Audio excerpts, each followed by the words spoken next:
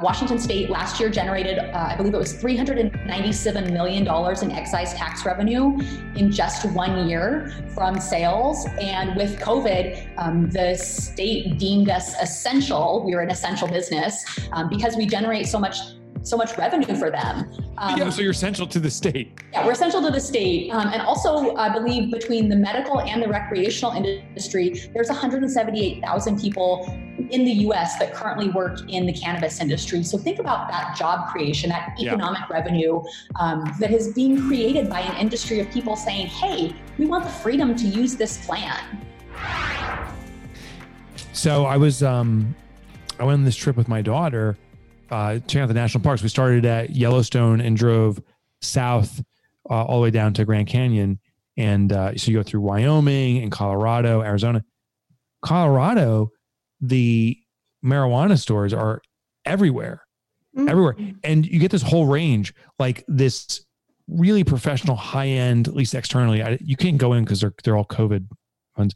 Down to this one was called Bud Depot, which was in a strip mall. And as I pull in, this strip mall had like 4 or 5 different stores. It had, 2 restaurants, a little hardware store, a pharmacy. Everything was closed. The parking lot was packed. The line waiting to get into the marijuana store was unbelievable. This is exploding. So this, and Jeremy, you book our guests. We're talking about this, but this is a new frontier of business. Like, you don't see this often when a new category enters itself and enters and presents itself or enters itself, enters and presents itself. And you see entrepreneurs flocking to it with some people with no experience, no knowledge in spaces even similar to this. And they're getting their asses handed to them. Other people are flourishing. It really is like the gold rush. So we brought on Best Buyers, who does marketing for these businesses, to give us some insights. Listen in. So just to give our listeners context, you're in the cannabis industry. What does that mean? Yeah, I work in the cannabis industry. I own a digital marketing agency. So we do everything from photography, videography, social media strategy, development, implementation. We also do web development, blog with SEO, email marketing, kind of the whole digital realm. Okay, so anything that gets the word out, but you said implementation, what does that mean? Like coming up with a strategy, but then also like writing the captions, making sure that the posts are getting published, inbound, outbound engagement. So like interacting with other pages from our clients' accounts and then making sure that we're responding to the inquiries that come in. Okay. And cannabis comes in 2 forms. There's medical applications and there's recreational. Are you promoting, or do you market both? I do market both. And even in the rec market, obviously there's still a lot of people that use cannabis for medical purposes. But just the way that our industry is set up now, because we are recreational, it's shifted some of the laws that we had prior when we were medical, that kind of thing. Okay. So when I heard your story, it's like, we got to get you on because of something I never anticipated. You're getting shut down? Yeah. So Instagram, their terms of service are really vague, and they say that even if something is legal in your state, if it's still federally illegal, that can violate their terms of service. So about 2 years ago, I had my Instagram deactivated and reactivated 9 times. And Instagram never gave me any clarification as to why my account was deleted. They just kept taking it down. So I never really got any feedback why. But I theorize that in my bio, I had email for business inquiries because so many people send me DMs about photo shoots, that kind of content, partnerships. And so I just said email for business inquiries. But I think Instagram came out with a new algorithm or some sort of like AI that when they were going through and seeing the weed content with email for business inquiries, then they flagged my page as a sales, like trying to sell pot. Oh, I see. Because as soon as I took that out of my bio, I didn't have any issues. Okay. But this is peculiar. So what's so interesting to me about this industry, this is the Wild West. This is probably it's the biggest movement of a mass accepted product that's always been, it's always been around in gray law with medicine. People are using it for other reasons. It's always been on the black market, trying to legalize it. I guess this is like since Prohibition, the biggest researches this, but it seems like no one really knows what's going on, and there's conflict, and you're caught in the crossfire. Yeah, that's definitely a good way of putting it. I mean, I think a lot of people, we just want clarification from big tech. What is it that's causing our accounts to get deleted? Because even with my account, I'll get people that make fake pages using my photography. I've had people find my account and say, oh, somebody using your photos told me they'd send me weed, so I sent them money. And so people are using my work to scam people. So you would think that Instagram would want to work with cannabis content creators, cannabis brands, to help get us verified, to, so that there is more transparency, so that people can be assured that the person they're following is actually the person in the pictures. But no, they don't do that. They don't write us back. They don't give us any clarification. It's very vague. Is Instagram the only one with this peculiar enforcement? It's Instagram and Facebook. YouTube has also been that way. They took down content creators. One of my favorite content creators, they took him down at over 100,000 subscribers. Then they brought him back. Then they took him down again. And again, never gave him any reason why. Yeah. Okay. So so that's really tough to do business under those parameters, because I presume you're making promises to your clients. Here's the exposure we'll get for you. Here's what we'll do for you.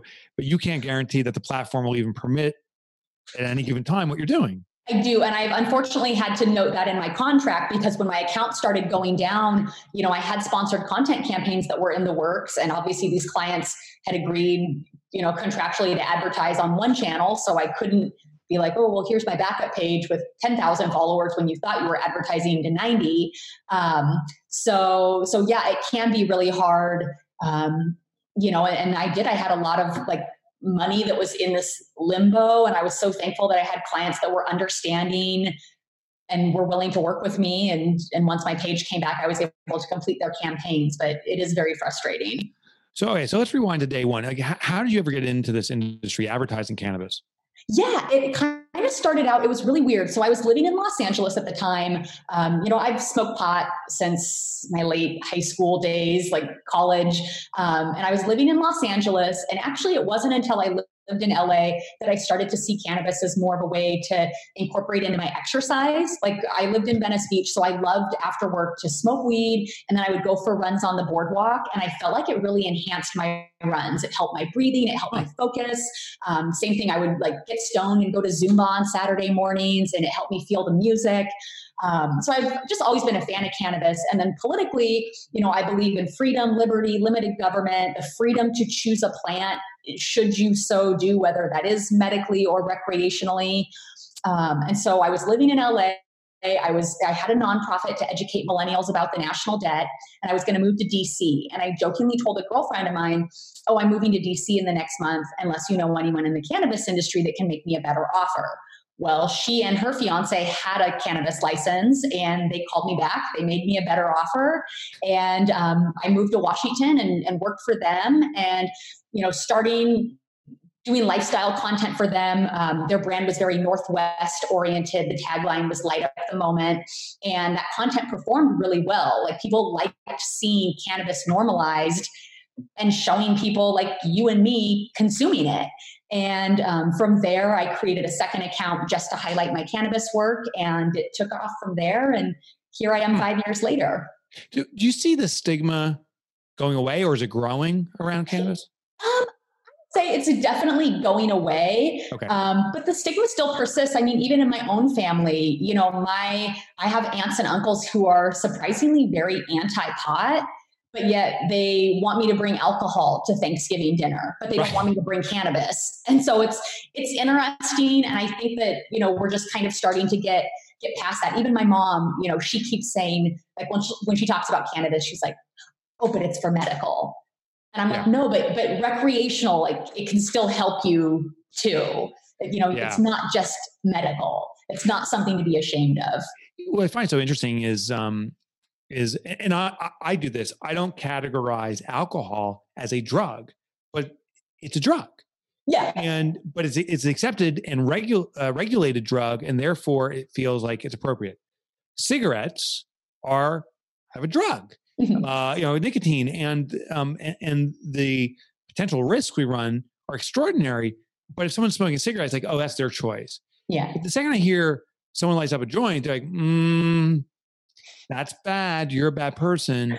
And it's interesting that even though it's becoming legal in these different states, it feels like there's still this divide, is a polarization of people. So if that's true, that context is true, how do you advertise and how do you market a product where there's some people that, well, maybe it's almost like politics, some people hate and some people love? Like, how do you market into that kind of polarized community? Just normalization, showing people using cannabis in everyday settings. The cannabis industry as a whole, I think on social media, we're trying to get away from that kind of overconsumption that I think sometimes Instagram tends to prioritize. Like they'll get tons of views for a video where they take 100 bong rips, but that's not normal and nor is that healthy. So for me, trying to normalize that, it's showing people of all ages using products in my marketing materials, showing people integrating a joint into their dinner party or with a grandparent or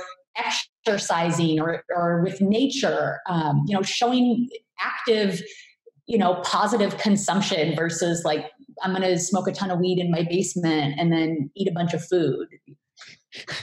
But it's funny as you say that, right? So you say it like it's so fluid for you, but I'm hearing that I'm like, smoking some ganja with grandma? Like, are you? And I have. With my grandma? Yeah, and cannabis is a bronchial dilator, so it helps open your airways. There's a lot of positive benefits. My grandma she's 90, and it seems like just in the last couple of years, she suddenly has revived this late night desire for like one cigarette before bed. Yeah. And so I've been trying to tell her, Grandma, you shouldn't be smoking a cigarette. You should be smoking some CBD. It's going to help you relax. It's going to help your muscles. It's going to open your airways, help your breathing. You're going to feel a lot better than if you're smoking a cigarette. Is there the reverse effect? So I hear proponents for marijuana saying, here's all the wonderful things. It's a panacea, but it's smoke. Are there downsides? I think with any product, if you're irresponsible and you're over consuming, there can be downsides. Yeah.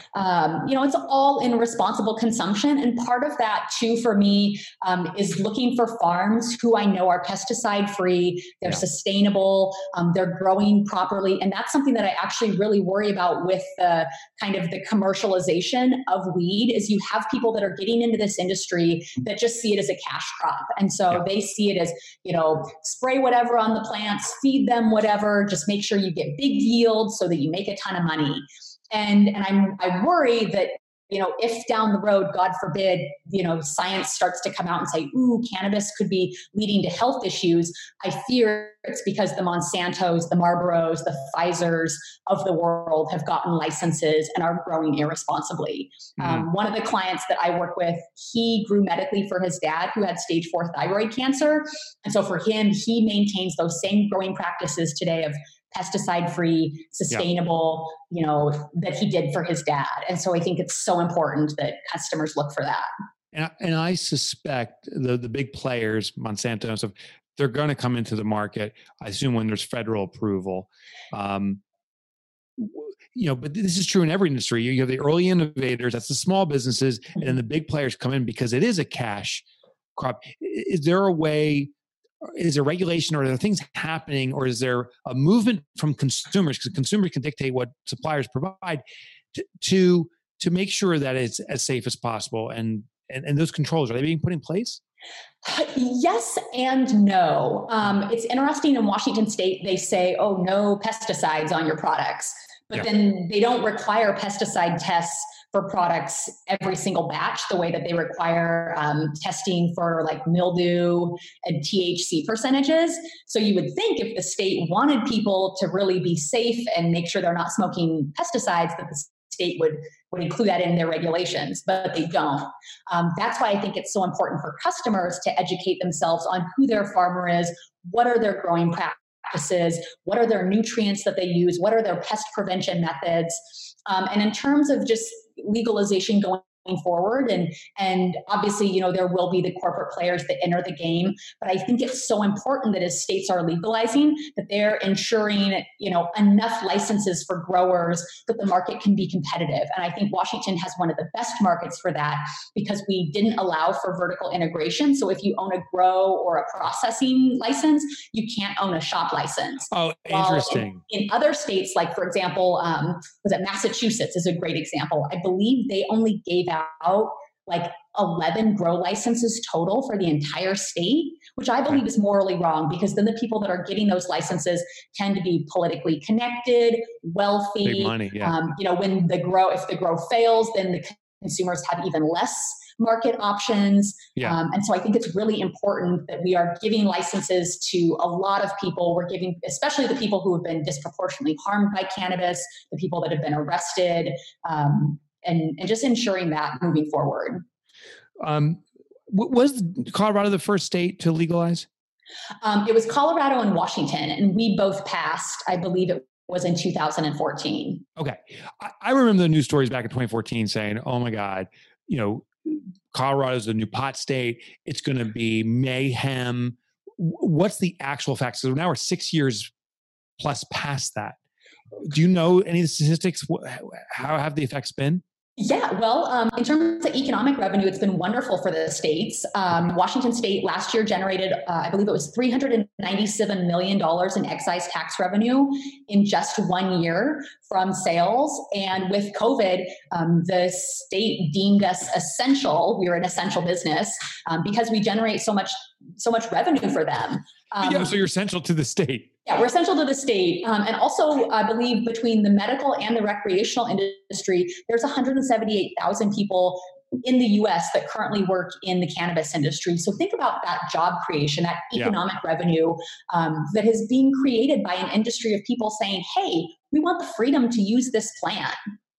Yeah. And what about, I'm just thinking, crime? Has it increased crime or decreased crime? Do you know any of that stuff? I don't know statistics about that. I do know in Washington State, because it's such a cash-based industry, that has caused some crime for the shops. Sure. There are shops that are getting robbed at gunpoint because the criminals know that they're cash only and they're a gun-free zone. So what better place to come and rob than a place that's all cash, like tens of thousands of dollars in cash, if not more, and no one has a gun. And so that's what's concerning to me, is that we need to have some changes to banking, allowing people to protect themselves so that kind of stuff doesn't happen. And then I remember other arguments too, saying, well, productivity, everyone's going to be stoned. Everyone's going to be sitting at home with the munchies and not working. There's going to be this great economic decline on people that are taking weed or smoking weed. I don't think that's happening. I don't know if you have any knowledge on that. I don't have any statistics about that. I know that in Colorado, they released a study a couple years ago that had found that opioid use had declined. And I know just myself, through working with veterans, some of the businesses I've worked in, our veteran community has been immensely benefited by the legalization of weed. Veterans who have been forced to take a cocktail of pharmaceuticals every single day are now able to just smoke an indica before they go to bed at night. And so if anything, it's been hurting the pharmaceutical industry. But I hear so many positive stories of people that have been replacing their pills with a plant that it's hard for me to look at what, the negatives. And if I recall this correctly, marijuana was legal in the United States up to a period of prohibition. And exactly. That's true, right? And yes. So effectively, this has just been the longest term prohibition. Alcohol went on prohibition for X number of years, and this has been X times 10. Exactly. And I think that part of that is just, again, like special interests, hemp, cannabis. There's a lot of things that you can do with it in terms of textiles, oils, alternative uses. And I think that, the powers that be, they didn't want that. Right. Because right. If you have the alternative, you want to sell the alternative, you want to block it out.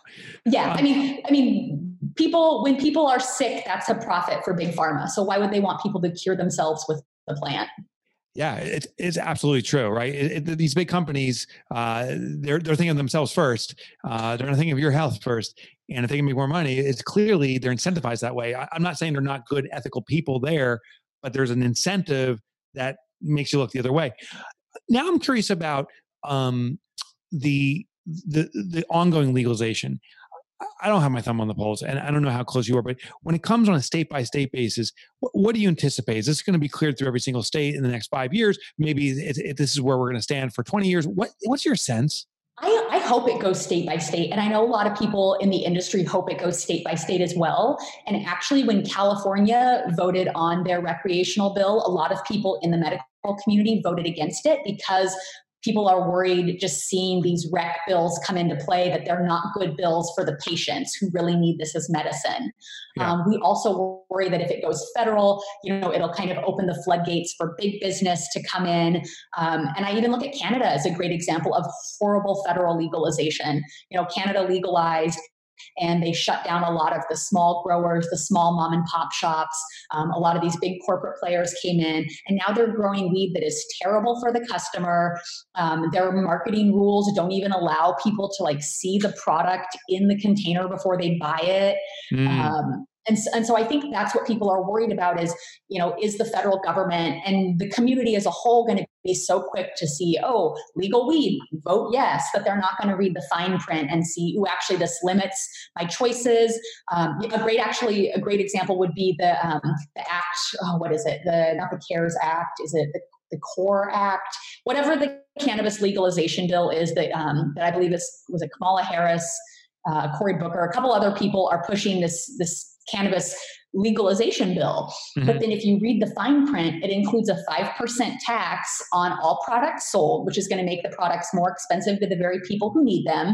And then if you read further into the fine print, you're going to see that money, it's not going to the community. It's going to the Attorney General Department to then go to government bureaucracies to kind of trickle down and distribute. And so right. So the money comes out of the population instead of being distributed. They put it back in the very top, and it kind of funnels through, and they get a little drop. Yeah, welcome to government. And Washington State is a great way like that as well. I believe is it 15% of our total excise tax revenue actually goes back to cities and counties. A huge percentage of it goes to the general fund. Then it goes to the state for anti-pot marketing materials. And so that's what I have such an issue with. Yeah, I got you. Let's talk about the opportunity here, because we have a lot of entrepreneurs listening to this show. And, if there's opportunity, I'm sure they're listening pretty closely. What I'm hearing already is it's not just in being a grower or a distributor or a retail outlet. It's in being a marketing agency for them. What's the breadth of opportunity for the marijuana market? Oh my gosh, there's so much opportunity. I mean, I am seeing people, myself included, if you had told me 5 years ago that, you're going to have a cannabis marketing agency, that's a job that didn't really exist. Yeah. And now you're having ceramic artists that are suddenly turned into, international bong makers, or, people that are, for a good example, delivery drivers. Yeah. All these producer processors need to get their weed to their shop. So now you have your delivery drivers in their, bolted up vans delivering product. You have lawyers that are now cannabis specific lawyers. You have lawyers that are now cannabis tax specific lawyers, or cannabis accountants. So really, I tell people, if you want to get into the industry, think about what it is that you're passionate about. What do you love? What do you want to do? And how can you provide value to the industry? Because I see a lot of people who they just want to get into the industry, and they think having a lot of money, getting a license, that's instant right. Millions. But that's not it. You have to be authentic. You have to have a story. People want to support people who are doing it right. And so I think if you come into the space and you're genuine and you're trying to improve the industry, people will see that and support you. Yeah. And my daughter and I actually just toured through Colorado. We were going to all the national parks, starting in Wyoming. We drove down, we went to the Rocky National. And it was interesting. Colorado's legalized, and there were shops everywhere. But it wasn't, it was all these individual standalone stores as opposed to a big conglomerate, yep. Which means each one needs their own marketing campaign. Each one needs their own security and transport and all these different systems. Mm-hmm. So it does sound like it's a big opportunity. But there's for every upside, there's always seems to be downsides too. As we experience legalization, as it expands, have you seen any downsides, any significant risks, reasons to avoid this industry? Yeah, I wouldn't say reasons to avoid, but I would say some of just the downsides would be 280E. Right now, because cannabis is federally illegal, there's a portion of the IRS's tax code called 280E. Okay. And 280E says that even if your business is illegal, you still have to pay taxes to the government on it. And that tax is so high that it's kind of the government's way of like trying to put companies out of business. Interesting. Same thing with just the taxes in general at a city level, like in Seattle, the city of Seattle, in order for you to do business within the city of Seattle, whether it's basing your business in Seattle or even selling your products in Seattle, they've increased the licensing a few $1,000s a year, which has a really negative impact on small to medium sized businesses. And so I think kind of one of the problems is that government greed. Government sees cannabis as a huge cash cow for them. Yeah. But some of the taxes, in my opinion, are detrimental, and they actually put people out of business when in reality, you want people to be in business because then they're creating jobs, they're creating revenue. Right. It fuels the economy, right? And so personal income tax, so the government wins because people are being employed. Exactly. So one of the risks I'm hearing now is because the government regulations are so, they hit you in the mouth with the fees and so forth, but also it sounds like it's still actively changing. We don't know what the federal law is going to be. So it still sounds like a pretty big risk to me, at least in being in the supply side, growing, supplying, or retailing. But it sounds like for you, low risk or lower risk.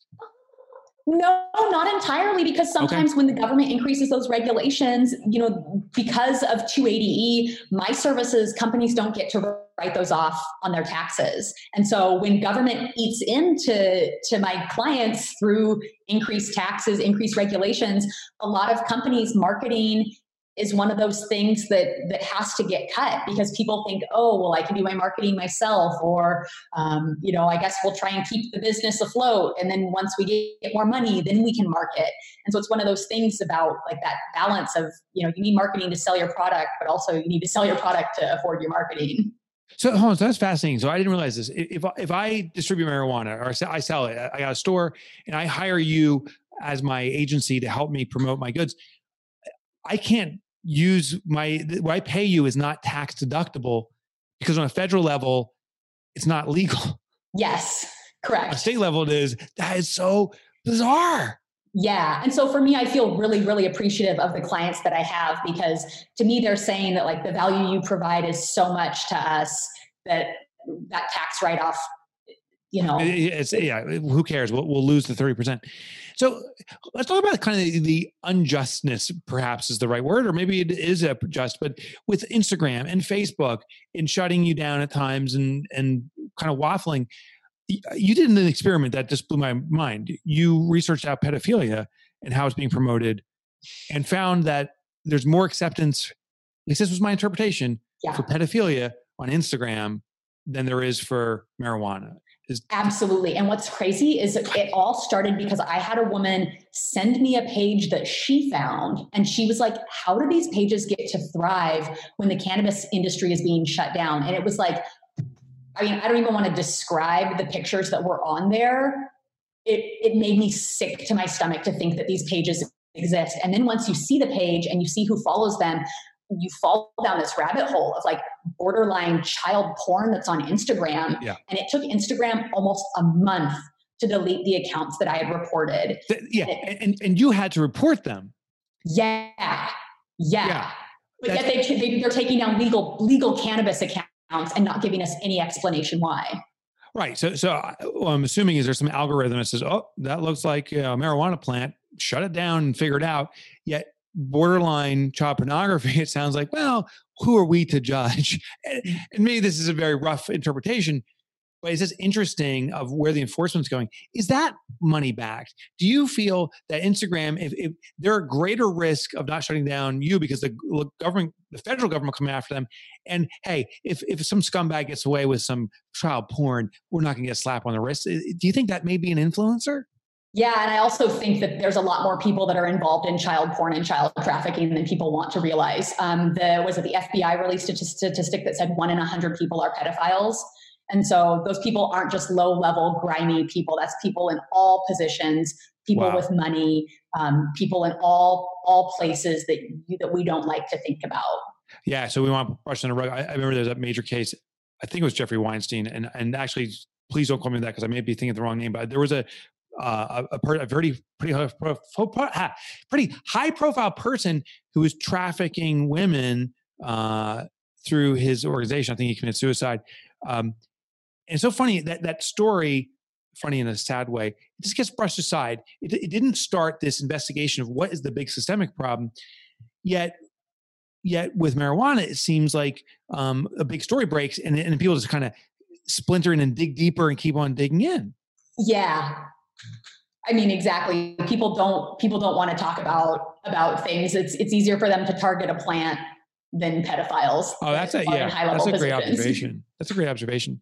So fast forward, let's go 10 years from today. What's the best outcome for this industry, and what's the worst outcome? What do you think are the two extremes that we could be at? And we'll probably end somewhere in the middle. Oh gosh, I would say the worst outcome would be that we have federal legalization with a tax, even a 5% tax on it, that then goes to the Department of Justice or the Attorney General.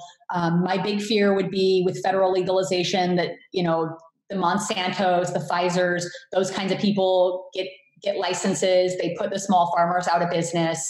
And that's why I created my agency, is because those are the people I don't want to work with. I want to see the small farmer thrive. I want to see them be successful. My ideal of federal legalization would be that the government acknowledges that just letting people create jobs is going to be beneficial enough for them, that they're not going to want to add on that extra tax. I would love to see,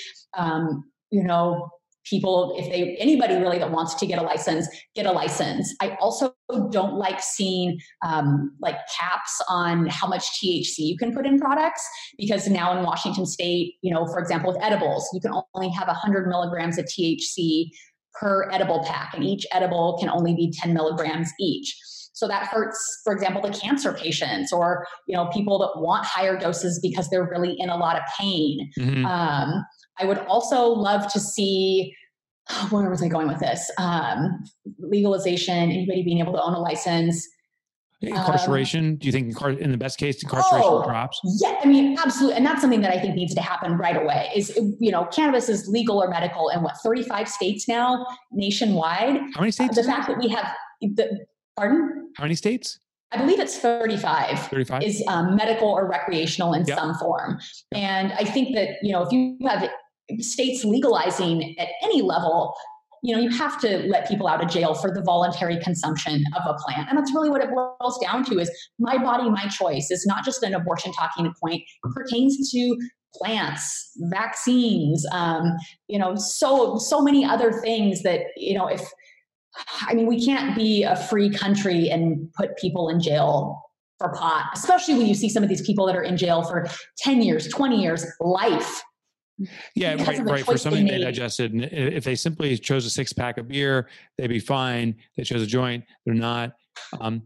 My sense is if you put someone else at harm, that's when it becomes an issue. Meaning if I take a drug and then it causes me to become violent and harmful of other people, or if I drink and I get in an accident and kill someone or smoke, that is the crime.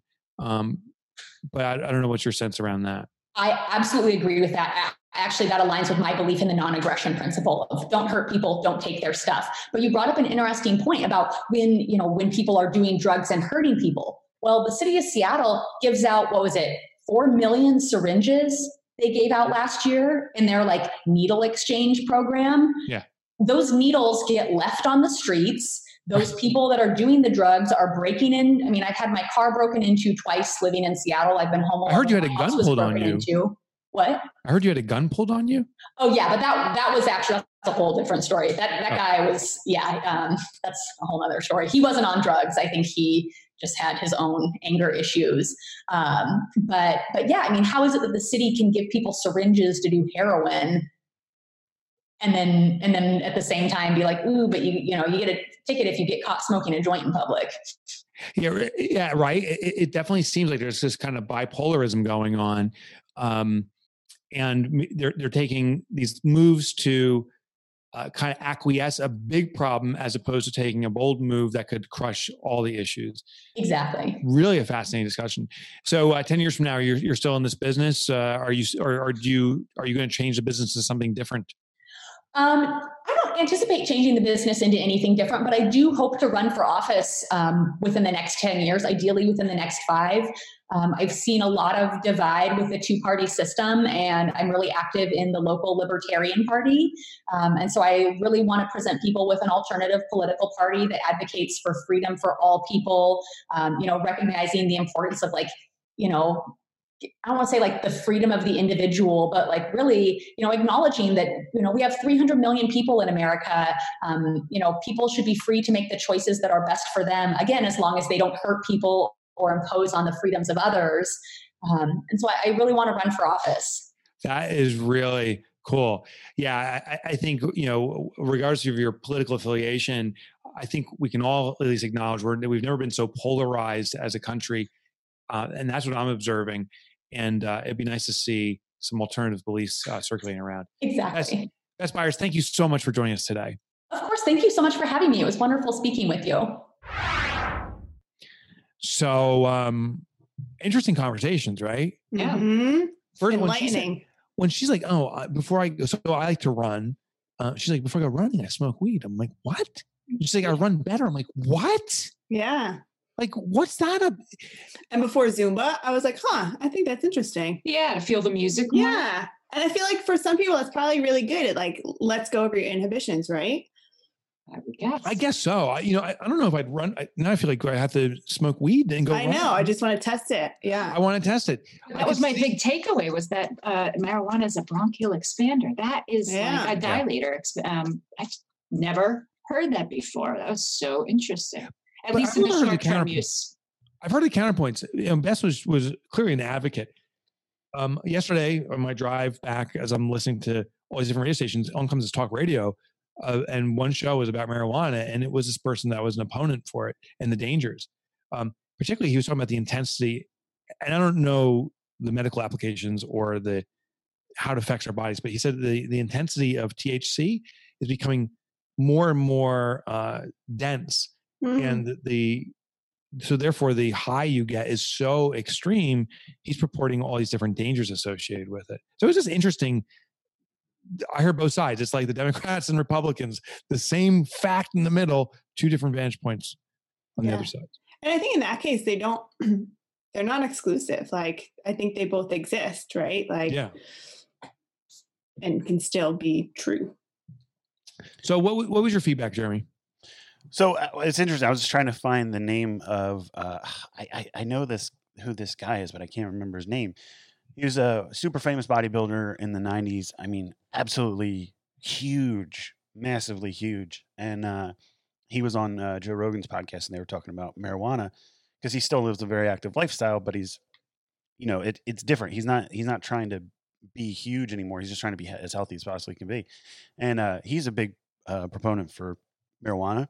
And he said that before he lifts, he smokes. And they were talking about the bronchial dilation and everything. Mm-hmm. And so it was interesting. He said that he was having a conversation with somebody who looked up to him.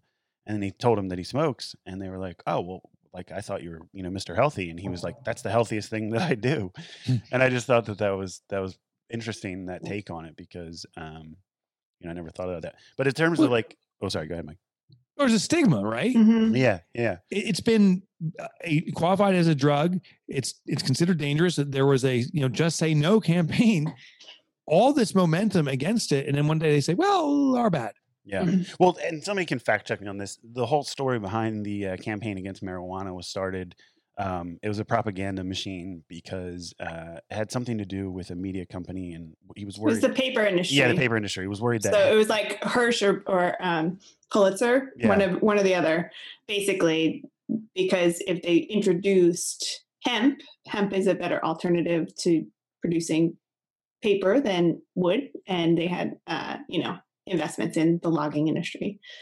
Yeah, but I just think that I think that nobody expected that this was going to be as big as it is, and there's so much money that can be used for good, and so I really hope that if all the states end up legalizing it, it becomes, this mechanism to evoke change in a good way in terms of education, in terms of like stopping the war on drugs, because it's a money pit hole that we just keep throwing money in. It's not doing anything. And so I think that, if it's allocated properly, that this is a really, really good thing for the economy. It's a really good thing for the country in general. But I think it needs to be used in the right way. Yeah. I thought she brought up really good points in terms of the way the taxes work, and that I had never really heard talked about. Like that whole the taxes then going to the Attorney General and potentially the Department of Justice. And so I think we do need to be super aware of these bills that are getting passed. And also when she brought up Canada, and, they're federally allowed, right? It's federal legalization, but now it's caused all these problems, and the way that they operate isn't good for consumers or the industry. So I thought that those were good kind of cautionary tales for us to be really considerate of as we move forward. Eye-opening, definitely. Yeah. I like too how much, Mike, you were talking about this, the opportunity that exists for business with this, like things I didn't think about, like lawyers and transportation and writing. And there's so much that could come out of this. Yeah, I don't know if you heard the stories, like, in history class or whatever, they would say that, the gold rush, the money was made by Levi jeans, right? It was all the ancillary support stuff where the real money was. What I found interesting is that there was more effort, at least according to Bess, to squash marijuana than pedophilia. Yeah. Yeah. Right? I wrote that down too. I was like, oh, yeah. gosh. Now, first of all, pedophilia, the definition, how she was defining it, and a legal definition may vary, right? So as I heard, it's like, oh, it's her definition. Perhaps, right? So I don't think it may be indicative of, but not explicit, where the marijuana, maybe it's a much more clearer line. But regardless, what was fascinating to me is that marijuana is something that you can vehemently oppose. And pedophilia is something you just want to actually put under the rug and not talk about, and how it manifests in the controls from these companies. I really thought that was an interesting insight. Yeah. And I thought even that an algorithm like that exists to that degree was enlightening to me. I didn't realize that it could automatically kind of shut down accounts like that based on computer information, as opposed to this, being reported and then somebody looks into it and closing down an account. Right. I think that's a really good thing to know and be aware of. Yeah. I think that, and that just ties into, that's a whole separate conversation, is the control that social media companies have, which, they have a huge responsibility, and, you can argue that they're not doing a very good job with that responsibility at this point, because their priorities are on making money and not, making sure that the content is what they want to be putting out there, I do want to make one correction. In the show, I think I said Jeffrey Epstein. I meant to say Jeffrey Weinstein. So just note that if you decide to Google that person. We do want to know what you thought about the show. So please rate some reviews. I didn't forget the trivia. I think you were right on the Epstein, Mike. Yeah, I think you said Harvey Weinstein, and I think you meant Jeffrey I'm Epstein. sorry. I'm sorry. Yeah. You're right. Yeah. I did say Weinstein or Weinstein. I did mean Epstein. That's correct. So that's so thanks for correction. Correcting. In my notes, it says I mess up Weinstein. Well, both of them are horrible people anyway, so I don't know. It doesn't really make a difference. God, yeah. What's the other? The Wiener is the other one, right? Oh, yeah. Jeff Wiener. What other wieners are bad? He was the politician. The politician. Yeah. But what was his first name? Is it Jeff?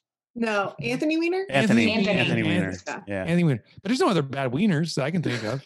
I like how you repeated that joke again because people didn't react. Yeah. I can't think of any other bad wieners. There's a reason nobody reacted to the first time. Right. So let's go into the trivia. Ready for the trivia? All right. So what's the trivia topic? Well, Jeez. Yeah. Because that's what I wanted to research, right? I wanted to look that up. I would have say the FBI knocking my door. I would say it's not on marijuana. I would say, well, maybe it is on marijuana. I think it's more about social media. That's my guess. No, it's marijuana. It's on marijuana. The one time it's you pick up the most random thing. Well, it's something that relates. It keeps us on our toes. Yeah, it relates to the guest. Okay, so question number 1. Research has proven that compounds in marijuana can stop aggressive types of this disease. Is it diabetes, dementia, or cancer?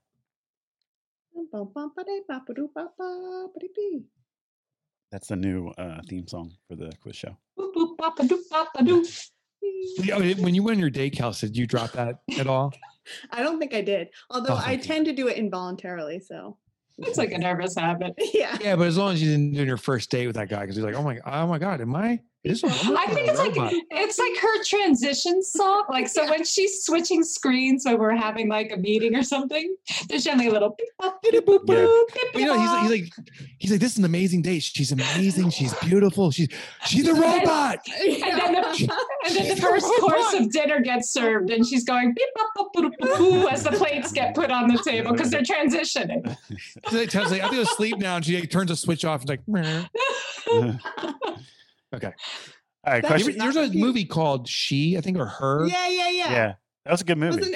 What is it? She or her? Now I need to find it. Joaquin Phoenix? Joaquin Phoenix. Yeah. He falls in love with an operating system. With a computer. So a guy falls in love with a computer is.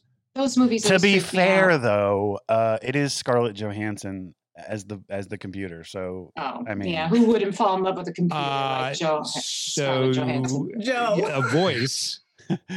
Her voice is great. She has a great voice. Yeah. All right. Question number 2. Marijuana is the fastest growing industry in the United States since 2015.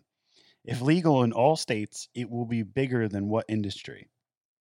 The fast food industry, the organic food industry, or the sporting goods industry? Oh. What was the first option again? Fast food industry. First, wasn't it the...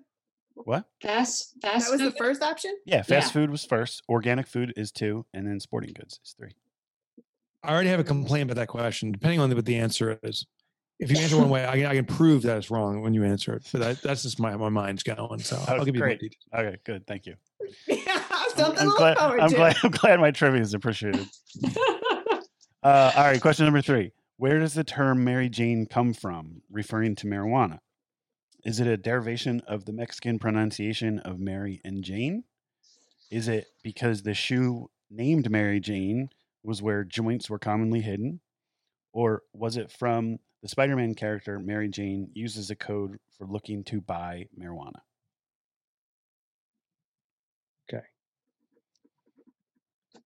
All right. You guys ready? Yeah. Okay. So number 1. Research has proven that compounds in marijuana can stop aggressive types of what disease? Dementia? Cancer. It's cancer. Yeah. Really? Yeah. It's pretty wild. And can you take those compounds without the THC? Can you take this to CBD or whatever it is? I mean, do you have to get high? I mean, I didn't read through the synopsis of like everything. What kind of research is this? Yeah. Well, you're going to prove me wrong anyway. So, but yeah, no, I think they're working on trying to figure out how to extract the compounds. Cool. Yeah. Okay. Number 2, marijuana is the fastest growing industry in the United States since 2015. If legal in all states, it will be bigger than the fast food industry, the organic food industry, or sporting goods. So can I say, if the answer is not organic food, the answer is wrong? Why do you say that? Because of those 3 industries, organic food is the smallest industry. Therefore, if it's bigger than the industry, it can be bigger than organic and smaller than fast food. But if you say it's bigger than fast food, that means it's also bigger than organic and sporting. So it's got to be organic. Okay. What do you guys say? I said sporting goods. Team? I don't know. I'm going to go with fast food just to be different. Yeah, Mike, you're right. I didn't think that anybody was going to read into it that much, but yes. Well, according to the statistical facts based on the knowledge that I have in the industries. No, I actually, exactly. Yeah. When I wrote that question, I actually did think that. I was like, oh, that is the smallest industry. So this is kind of a trick question, but yeah. Okay. I like the voice you did for me. That was good. Oh, it's just like a generic nerd. Yeah, the derivative of the. Yeah. Well, in my third book, I wrote about an industry that was larger. All right. So the term Mary Jane comes from referring to marijuana. Is it a derivation of the Mexican pronunciation, named after the shoe because joints were commonly hidden in them, or from the Spider-Man character? I said from the pronunciation. I'm saying from the pronunciation too. I said it's a derivation also. Yeah, it is. Yep. And I did not know that. I'm surprised. I don't know if that's common knowledge or what. Well, I just thought it was like marijuana. It's spelled sort of like Mary Jane. So I thought it was just a code name for the spelling. Yeah, me too. Yeah. Code name for the. Yeah. How many points you guys get? I got 2 out of 3. 2. Me too. Oh, a 3-way tie. I got 0 on the last. I'll have to start including a fourth question to throw off the tiebreakers. The tiebreaker, yeah. Mm-hmm. Well, it may not be a tiebreaker. Only if we have a tie, then there's a fourth one prepared, is what he's saying. Yeah. Oh, I got you. Yeah. Thank you for translating. The first person to answer it right has to win or something. Because what if we all answer it right? Then there has to be a 5th tiebreaker, and then a 6th, and then a 7th. Keep going, Mike. Yeah. And then an 8th. What if it's a time thing where it's the first person to shout the correct answer? Yeah, like we need a buzzer. Yeah. Yeah. There you go. And then you say it. Thanks for demonstrating a buzzer. Does. I always was curious. I knew they made that buzz sound. I didn't know they made that face. They do. All right, guys. We hope you enjoyed this show. We love making them for you. Do you love the deep dives? Do you like going into these businesses and getting insights that you wouldn't typically get on the traditional, here's the 3 tips type of show? We want to know. What's one of the topics you want to hear? So email me at askmike@mikemichalowicz.com. Tell me what questions you have or suggest a guest. We want to hear. And don't forget to subscribe. So whatever podcast you're listening on, subscribe now. Please give us a rating and review. We'd appreciate it. And we'll see you next week. Yeah, and if you guys, just really quick, if you guys haven't checked out Bess on Instagram, she's got a really awesome Instagram. So you can find her on Instagram. Yeah, she does. Okay, cool. Do that too. All right. Oh, just to add to that, it's imcannabis.com for her website. Now we can go. All right. Bye. Bye.